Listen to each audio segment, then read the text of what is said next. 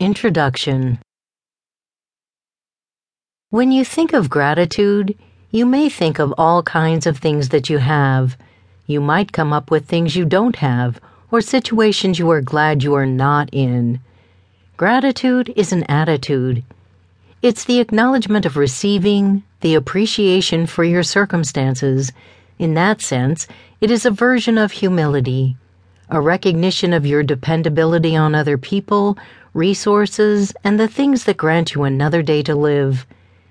In religion, gratitude is often expressed to God or some other supreme being, or perhaps to the universe or a spiritual entity.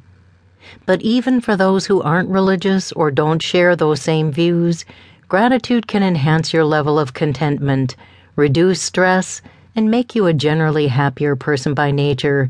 It can give you fulfillment and actually increase your speed on the path to success. Gratitude can be chosen, but one of the best ways to help you be more grateful and enjoy life to the fullest is by realizing what or whom to be grateful for. That's where this handy little audiobook comes in.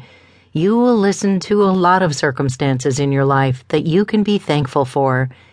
There may be a few things in there that you don't have, but I have found that a large portion of these bullet points I'm about to share with you are mostly taken for granted by many people.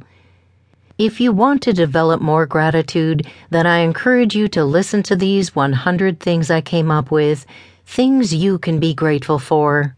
Hurry up and go on, and you'll find how great your life is and how much happier you can be by being grateful.